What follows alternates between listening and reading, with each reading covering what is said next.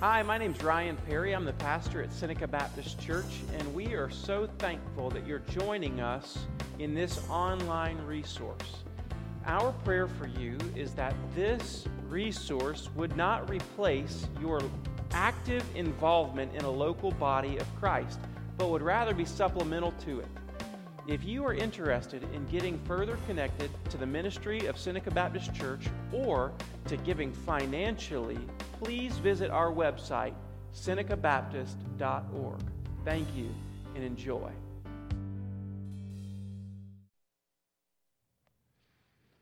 All right, grab your Bible if you would. Turn in your Bible to 1 Corinthians chapter 10, verse 31. 1 Corinthians chapter 10, verse 31. It's going to be our text for the day, that we springboard into this vision point with. 1 Corinthians chapter 10, verse 31. I would like for you to read it with me today. You can read in your Bible or look up on the screen so we're all reading the same verse or the same version. Let's read it together. So, whether you eat or drink or whatever you do, do all to the glory of God. Let's try that one more time. So, whether you eat or drink or whatever you do, do all to the glory of God. Now, we are in Vision Point series. We have been in this is our 8th week, and we're in Vision Point number 8.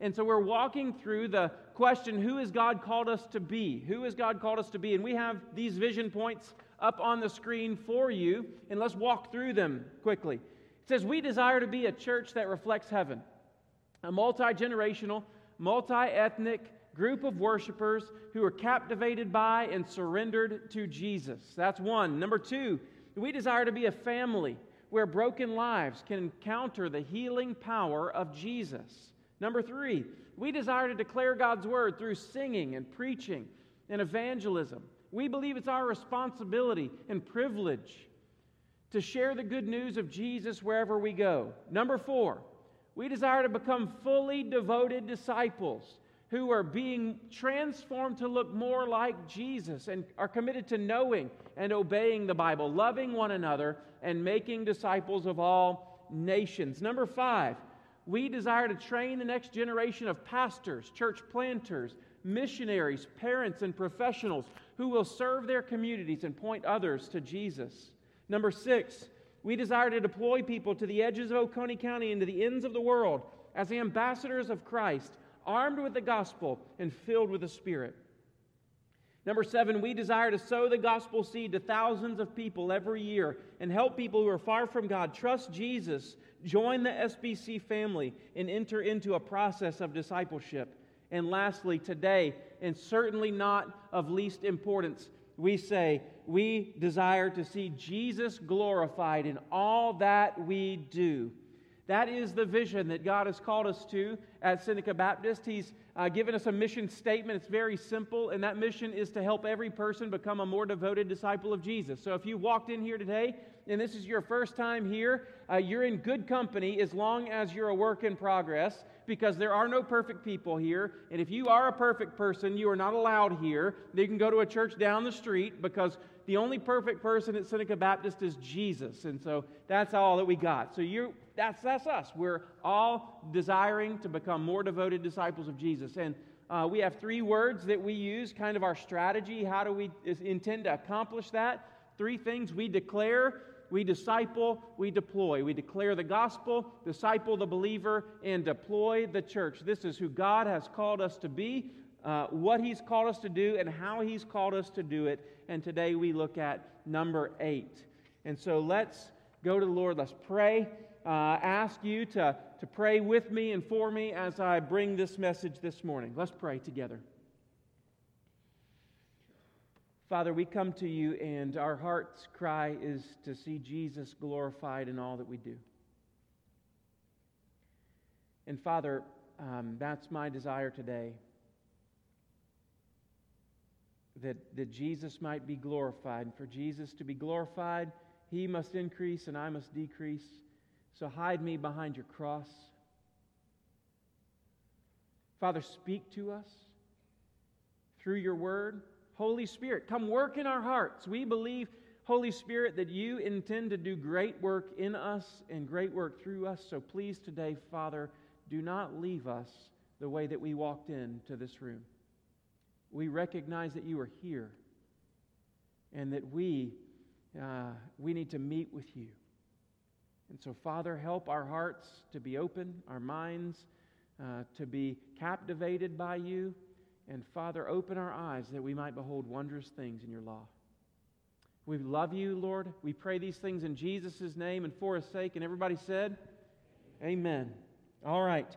We desire to see Jesus glorified in all that we do. A few months ago, I guess it was now, I preached a sermon out of Ephesians chapter 3. And out of Ephesians chapter 3, the sermon was entitled, The Why Behind the What. The Why Behind the What. And the intention of that sermon and that sermon title is we always need to know why we do what we do. Not just the what of what we do, but the why of what we do. And the why behind everything that we do is the glory of God. That God would be glorified in us. And glory in the Bible, specifically in the Old Testament, glory is kind of summarized or connected to three ideas. And here are the three ideas, the three words.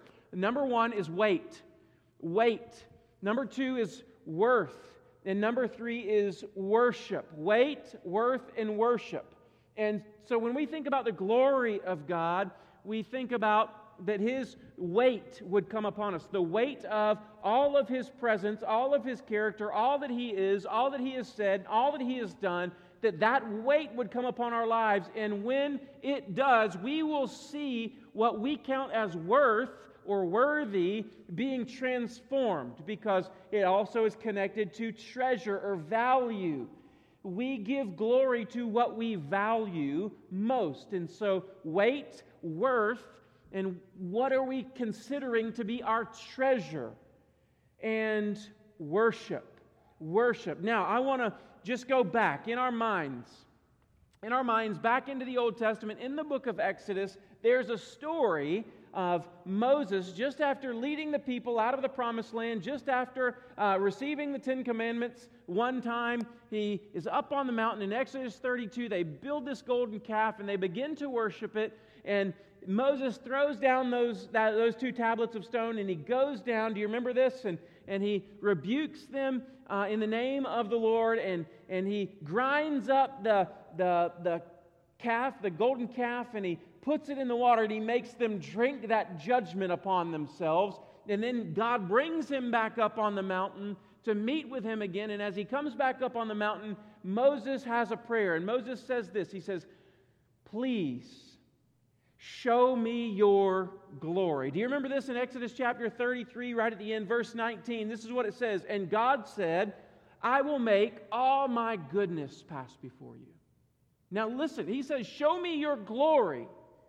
And God responds, "I will make all of my goodness pass before you and will proclaim before you my name, the Lord.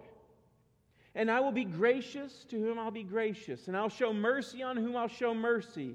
And then in a few verses later, in chapter 34, verses 5 through 8, it says, "The Lord descended in the cloud and stood with him there and proclaimed the name of the Lord. The Lord passed before him and proclaimed, the Lord, a God merciful and gracious, slow to anger and abounding in steadfast love and faithfulness, keeping steadfast love for the thousands, forgiving iniquity and transgression and sin, but who will by no means clear the guilty, visiting the iniquity of the fathers on their children and the children's children to the third and fourth generation."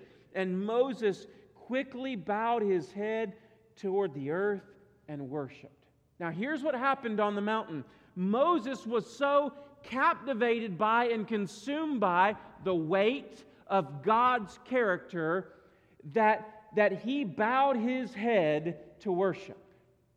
Moses was in awe of the God that stood before him and is revealing himself to him, to Moses, that Moses, the weight of God's glory came upon him, the worth of God came over him, and he bowed his head toward the earth and he worshiped. So when we say glory, this is the way that John Piper defines glory. John Piper says that God's glory is when His holiness goes public.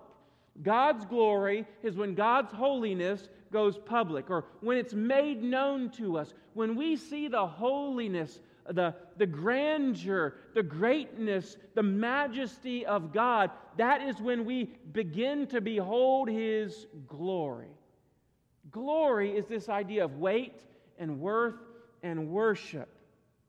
And for us, it's when the weight and the worth and the worship of Jesus becomes so real to us that we are led to worship Him and to help others do the same. That is what it means to glorify.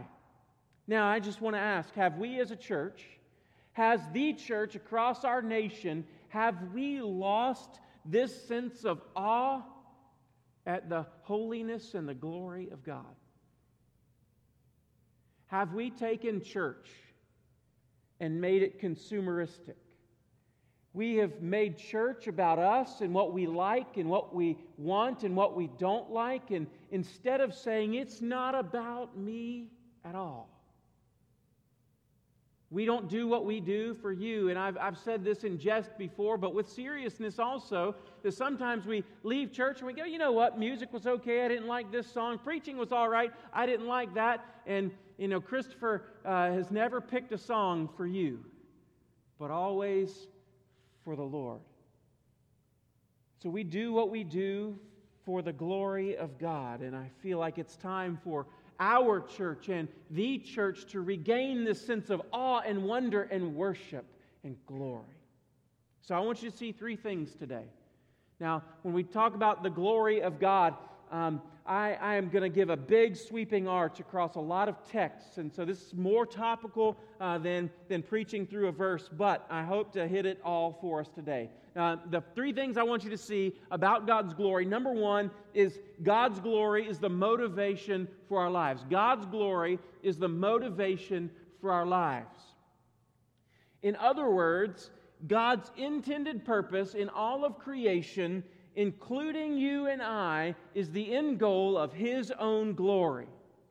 So, whether we're looking at the natural creation, have you ever been outside, looked out? We live in a beautiful place, don't we? Driving down the road, driving through the mountains, and you have just gone, wow, this place is amazing. Now, if it were to stop there, what we've done is we have exchanged the glory of God for the glory of created things. But if that beauty causes us to say, like the psalmist did in Psalm 19, verse 1, the heavens declare the glory of God. So as we're driving down these beautiful places, maybe out on the lake, maybe walking or hiking in the mountains, and we say, God, look at the place that you've created. You are so incredible. If this is your creation, it is outstanding, and I this day want to thank you for it. Glory, creation, the creation around us exists to declare His glory. And Isaiah chapter 43, verse 7 says that you and I were created for His glory also. We're created for that, for the purpose of God's glory. And now, we think about that. Why do we exist? Have you ever asked yourself that question? Why am I here? What's my purpose in life? What has God put me in this world for? And maybe you're just struggling in this season to say, what am I here for? And now listen to me. Every one of us will instinctively ask ourselves that question at some point in time across our lives. Whether it's when we're in high school and we're looking at what college to go to, or we're in college looking at what degree to find, or whether we're leaving college and we're finding what career field to get into, or maybe we're midlife and we're kind of having a crisis of identity, we're all going to ask ourselves, why do I exist? Now listen to me. There are a couple things that we tend to do. We tend to look inward to figure out that purpose. I'm going to look at how I feel. I'm going to look at my upbringing. I'm going to look at my family that I came from. I'm going to look at the things that I was raised thinking. I'm going to look inward. And the problem is, if I look at my feelings, what happens to my feelings tomorrow? Are they going to change? My feelings are so unstable, and they make a horrible place to build your life. Your upbringing, is your upbringing different than my upbringing? Of course it is. We were not raised in the same place by the same people with the same values or the same home. You were not raised in the same kind of house that I was raised in. So if I look at upbringing to define purpose for me, we're all going to have a different purpose, and your purpose might disagree with my purpose, and then whose purpose is right? So I can't look in, and I can't look out. What if I base my purpose on people around me? Culture around me. Now, we do this in our country. We look at people, my family. What does my family want me to be? What does culture expect of me? What does culture say is right and good and just in these days? And if I'm looking to the culture for identity and purpose and truth, I'm looking to the wrong place. Why? Because culture shifts like sand. So if I can't look in and I can't look out around me, where do I look for identity and purpose and truth? I've got to look up. I've got to look up. We instinctively ask ourselves the question, and we will find 1,000 ideas about our purpose. My purpose here is to be a good citizen. My purpose is to be a good husband. My purpose is to be a good father. My purpose is to be a good worker at the field that I work in. My purpose is to be XYZ. I want to be successful. That's my purpose in life, is to make a good living. It's to own a nice house. My purpose in life is all of these things that the world kind of feeds us. And if we begin to believe those things, we will live for the fading glory of possessions and people. There is a larger purpose for you and for your life, and that purpose is nothing other than the glory of God. In fact, Romans chapter 1 says it this way. Romans defines sin in chapter 1 as looking at exchanging the glory of God for created things and not giving thanks to the Creator. It's exchanging the glory of the immortal, almighty, invisible God for things that you can touch and see and feel. That is what Romans chapter 1 says that sin looks like, is that exchange when we give ourselves to lesser things. We are created for the glory of God. In fact, Isaiah chapter 26, verse 8 says it this way. In the path of your judgments, O Lord, we wait for you. Your name and your remembrance, or some versions will say your name and your renown, are the desire of our soul. In other words, Isaiah is saying your glory ought to be the desire of every one of our souls. That should be why we want to exist. And as God's creation, God intends to use everything in your life, everything, as a tool to bring Him glory. Just like Jackson said, the wins and the losses, the bumps and the bruises, the ups and the downs, He intends to use everything in our lives, everything we experience and everything we do. Even our church, He intends to bring Himself glory through the tool of the local church. Glory. Now, Ryan, I don't think you get it. How in the world does God intend to use the pain that I'm currently experiencing for glory? It doesn't make sense to me. It would make a whole lot more sense if God gave me all these blessings than that God allowed these troubles and trials in my life. Come on now, can we just be honest? When all things are going well in our lives, it's really easy to praise the Lord. But when life seems to fall apart and the wheels come off the bus, have you ever been there? When the wheels come off and then you go, God, what are you doing? I don't understand. It doesn't make sense. How are you going to be glorified in this? Have you been there before?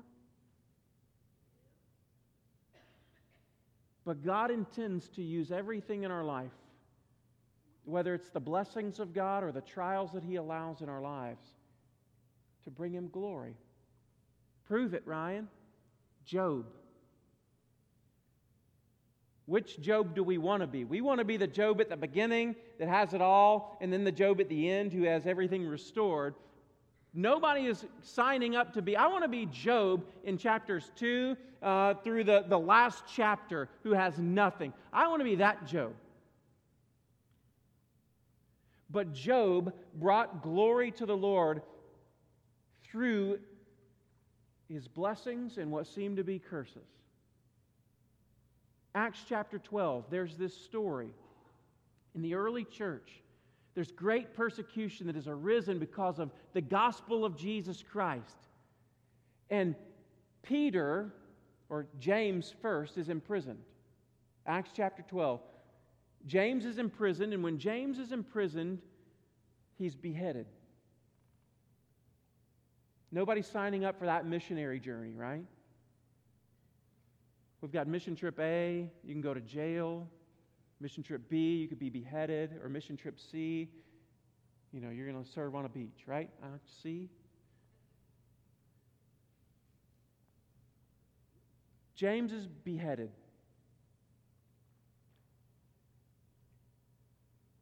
Same chapter, when Herod finds out how much it pleased the Jews to behead James, he arrests Peter, intending to do the same thing. The church continues to pray as they did for James. They continue to pray for Peter. And what does God do? God does an incredible miracle, doesn't He? Sends an angel of the Lord in the middle of the night, wakes Peter up. Hey, Bubba, get up, let's go. Peter doesn't know what's happening. He gets up, he puts on his clothes, and he walks out. He thinks it's all a dream. And he finally gets outside, and he comes to his senses, and he goes, I really am free. The church that's over there that's praying for him, he goes to their door and he knocks. Hey, it's me, everybody. Rhoda, the servant girl, comes to the door, hears Peter's voice, runs back inside. I don't know why she didn't open the door.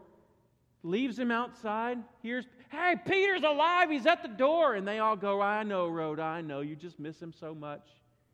He's in prison. We're just sitting here praying. Okay?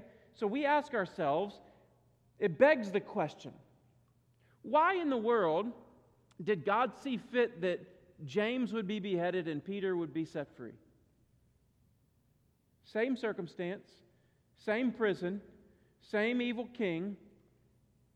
Why is James beheaded and Peter set free? All of us, we want to be the Peter in the story. And the answer is that God saw fit to glorify Himself best through the beheading of one of the apostles and the redemption of another. And now none of us like that answer, do we? Because we don't know what's coming down our way. All of us want to sign up for the path of blessings, but in the path of life, we come across blessings and trials. And God, listen to me, church, God intends in those blessings and trials to bring Himself glory through your life. So instead of saying, why are you doing this? Hate this. What are you trying to teach me? How in the middle of my struggle can I bring you glory?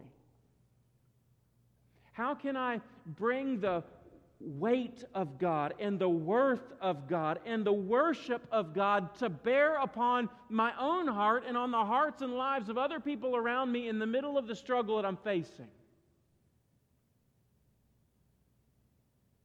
Whether it's cancer or death or car crash, lose a job, lose a child.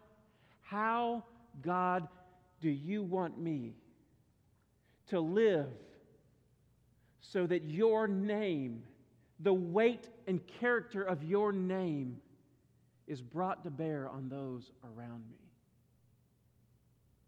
We exist for the glory of God. It is the motivation for our lives.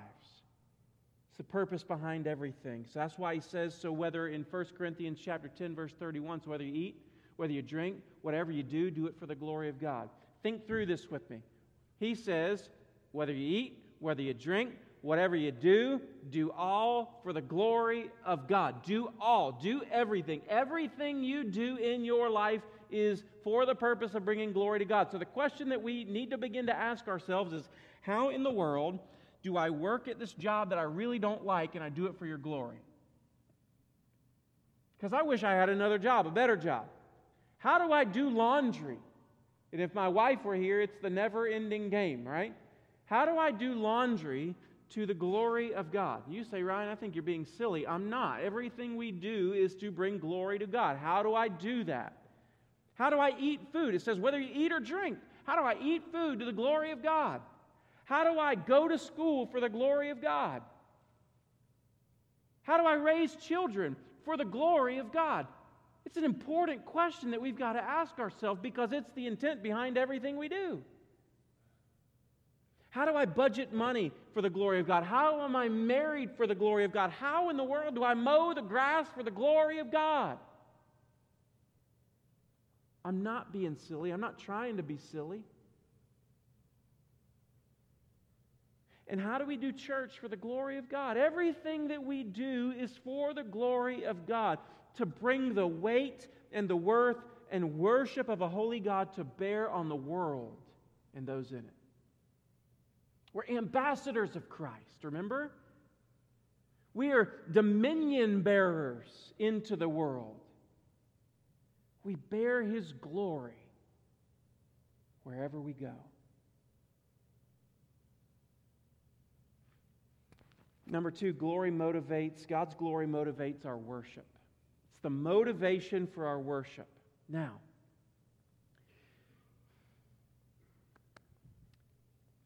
God, in the conversation with Moses on the mountain, do you remember what he says? Moses says, please show me your glory. And God says, no one can see my face and what? And live. You can't do it, Mo. Here's why. You're a sinner. I am perfect in my nature, and my perfection can't be in the midst of your sinfulness, and so I can't give you exactly what you're asking for. So remember, we know He took him and He put him in the cleft of the rock, and He put His hand over him, and He walked past him, and when He had walked past him, then He removed His hand so Moses could see just the backside of God's glory. You can't see the fullness of my glory. Now, we, like Moses, have a sin problem that we can't see the glory of God like Moses could. Now, here's the deal. This is exactly why Jesus came. Jesus came as the glory of God incarnate. He came being God's glory, bringing it to bear in the world, and He came to do that, to live a sinless life and die a sinner's death, to bring us into the very glory of God. This is what Jesus did. Now, as followers of Jesus Christ, we get to pray the same prayer that Moses prayed, please show me your glory. We get to gaze upon the glory of God. Now, think about your quiet times. I'm a huge proponent on quiet times. I think every day you need to be spending time with the Lord in His Word and in prayer. And if you're not doing that, we would love to help you figure that out. We have some Bible reading plans out in the foyer to help you grow in your relationship to God. And we know God and see God best in the person of Jesus Christ as revealed in His Word. So please get in the Bible every day. But in your relationship with God, what is your time with Him? What does it look like? What's it look like? Oftentimes, many of our prayer times look like this. Okay, God, good morning. Thank you for waking me up. Now here's the things that I need. This is what my day looks like. I need this. I need strength. I need. Here's what I need today.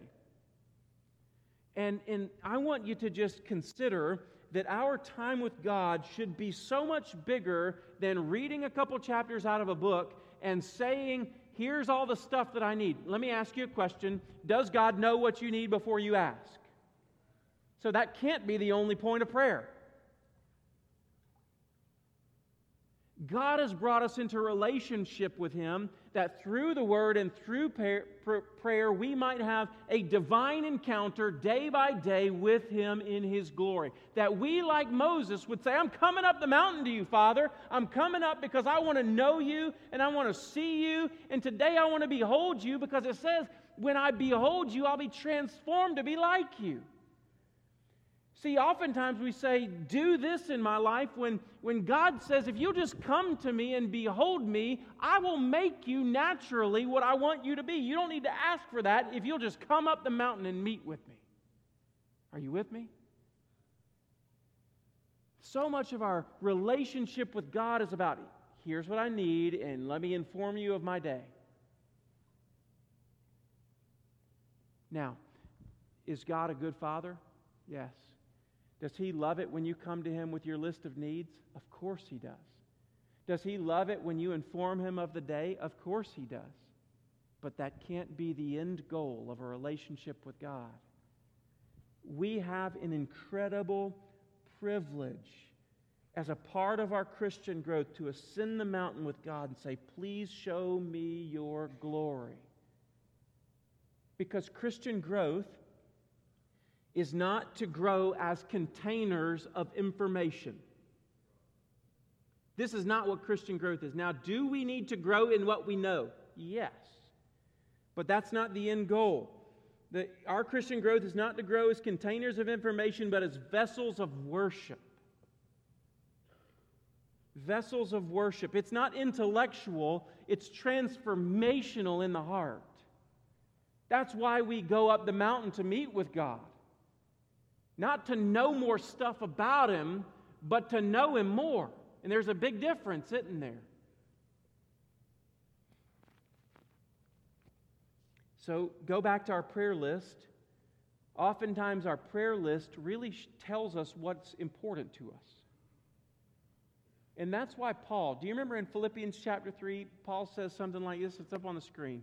Philippians chapter 3 says, but whatever gain I had, I count it as loss for the sake of Christ. Indeed, I count everything as lost because of the surpassing worth of knowing Christ Jesus my Lord. Did you see that? Because of the surpassing worth. For His sake I've suffered the loss of all things and count them as rubbish in order that I may gain Christ. Now, here's what Paul is speaking of. Paul is going through here's how I was raised, here's who I am, here's my background, here's all the things I know, here's what I've done with my life. And he says, I count it all as rubbish. It's dung, it's refuse, it's just garbage compared to Jesus. This is what he means. He's not saying, Paul's not saying my upbringing is rubbish or was rubbish. He's not saying that his learning and his education was rubbish. It's not that the things in his life that God blessed him with were rubbish, but here's what Paul's saying. Follow along with me. When any good thing competes with the true treasure of Jesus, then it's got to become rubbish until Christ becomes ultimate. We've got to, if there's anything vying for my affection and the treasure of my heart, then that thing has got to become rubbish so that Christ can become central and ultimately valuable. Until Jesus is the pearl of great price, until He's the treasure hidden in a field, everything else has got to be sold away to gain Him. They're not bad. His upbringing, was it bad? No. Paul was able to refute the Jews because of his teaching, because of his upbringing, because of his training, because of what he did. He was able to refute the Jews with great power. But until he treasured Jesus, it was rubbish. So let me make this practical. This is why Jesus came. Each one of us, we're searching for something valuable to live for. What's valuable? And most of us probably wouldn't say it's stuff, but we would value things and people and relationships.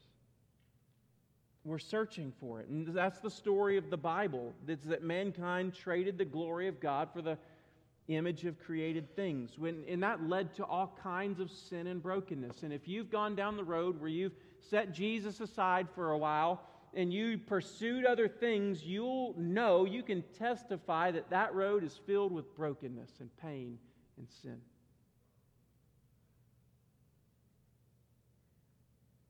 And we, mankind, we could not save ourselves from the mess that we'd created. Do you know, nobody's let us down more than we have. Nobody's taken us down that road without our permission. We couldn't fix our own mess. So Christ came. Jesus, the only begotten Son of God, left heaven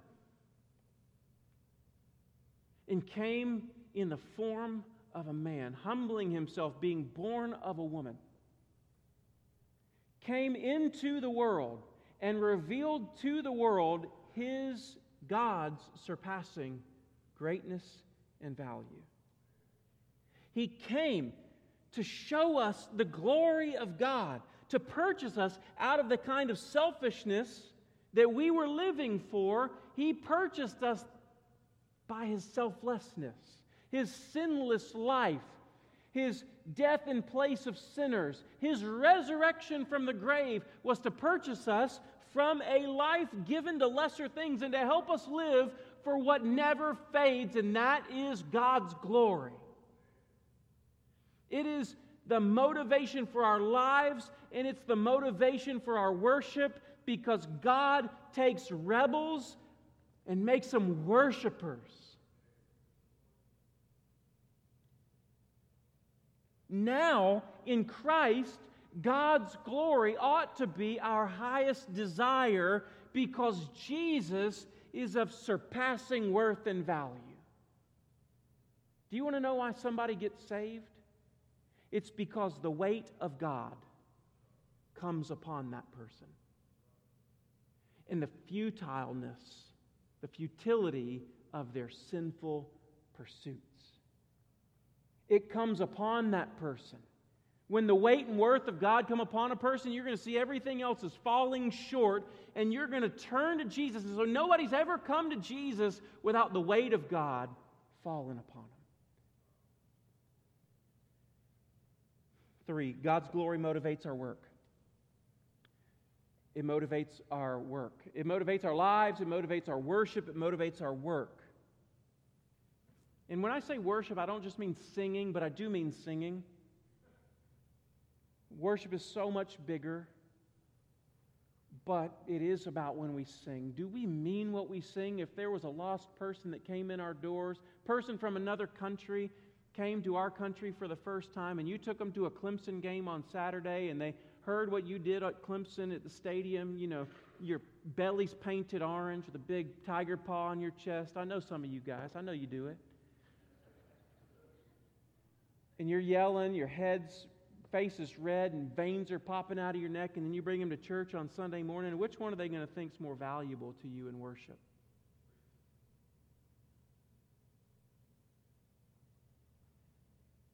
It motivates our work. Peter says in 1 Peter chapter 4, verse 11, he says, "Whoever speaks is one who speaks oracles of God. Whoever serves is one who serves by the strength that God supplies, in order that in everything, God may be glorified through Jesus Christ."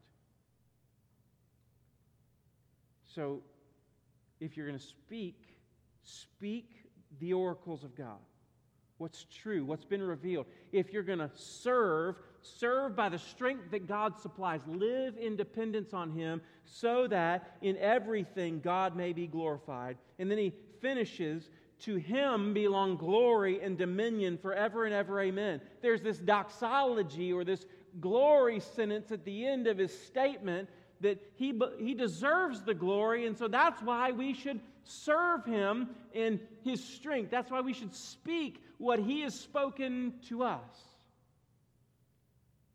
Mark Dever, pastor of Capitol Hill Baptist Church, says it this way. He says, "The church is a display of God's glory."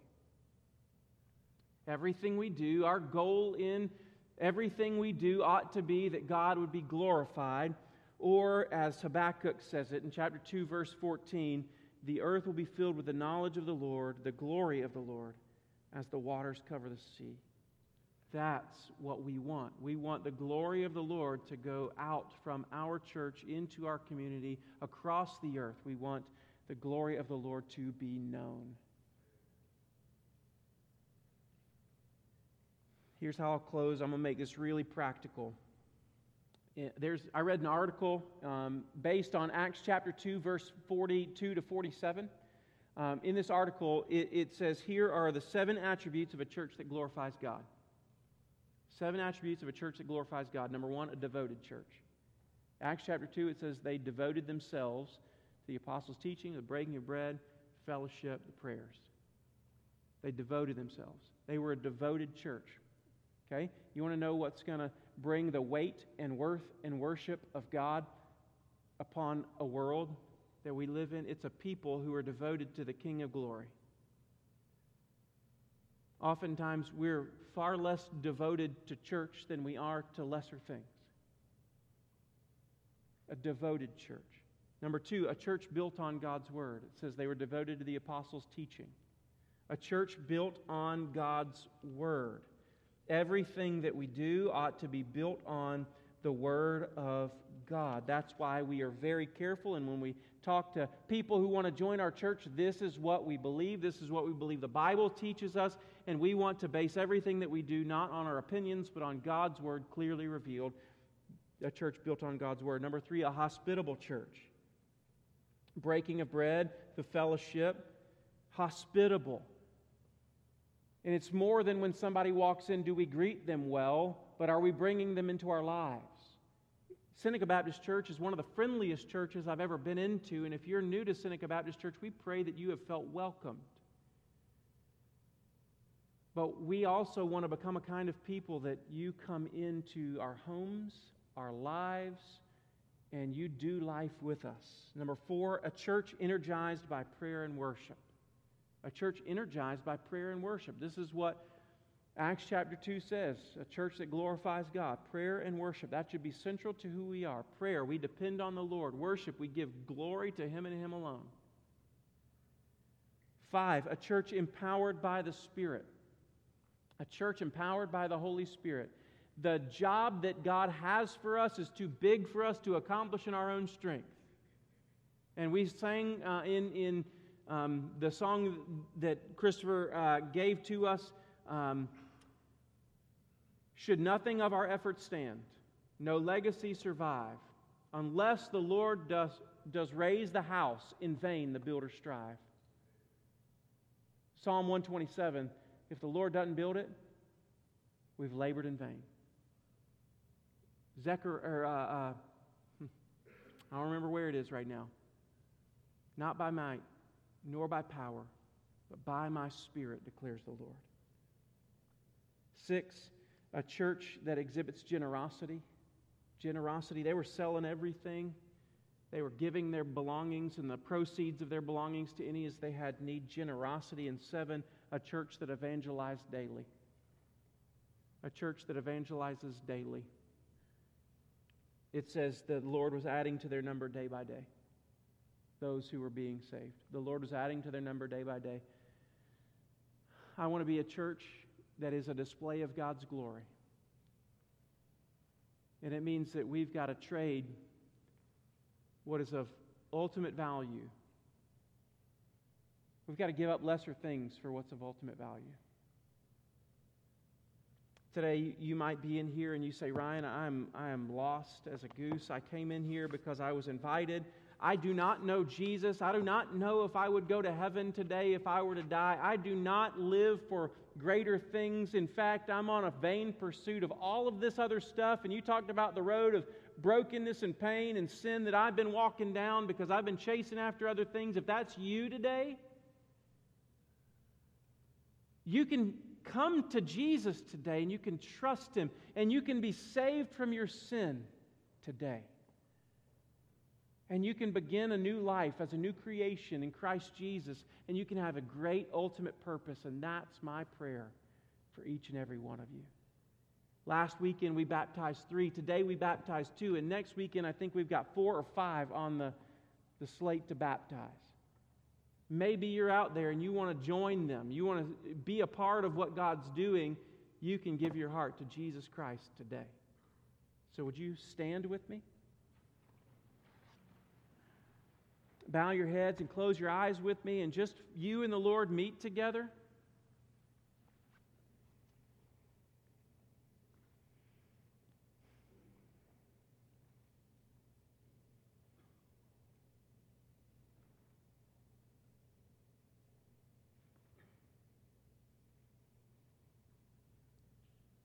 Maybe you're out here today with your heads bowed and your eyes closed and you say, Ryan, that was me. I'm a sinner. I need a Savior. And today I want to place my faith not in what I do, but in what Jesus did for me on the cross. He died for my sin.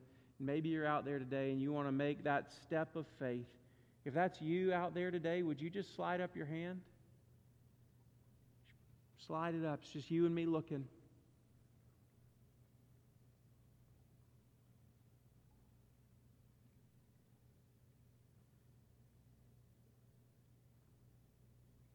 Maybe you're out there today and you just say, God, I know you, I love you, I know you died for me, but today I have gone down a road that you did not want me to go down. And so today I want to come back to you. I want you to recommit your life to Christ today. Lay down those lesser things and pursue Christ and Christ alone. Let's pray together. Father, we love you.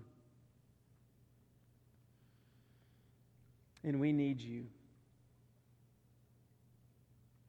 Father, forgive us when we chase after lesser things. Forgive us when we exchange the glory of God for created things. And help us, Father, to leave the vain pursuit and to have one pure and holy passion to know and follow you, to live our lives for you. And may our church become a church that exists to glorify Jesus in everything that we do. We love you and we pray these things in Christ's name. And everybody said, amen. You were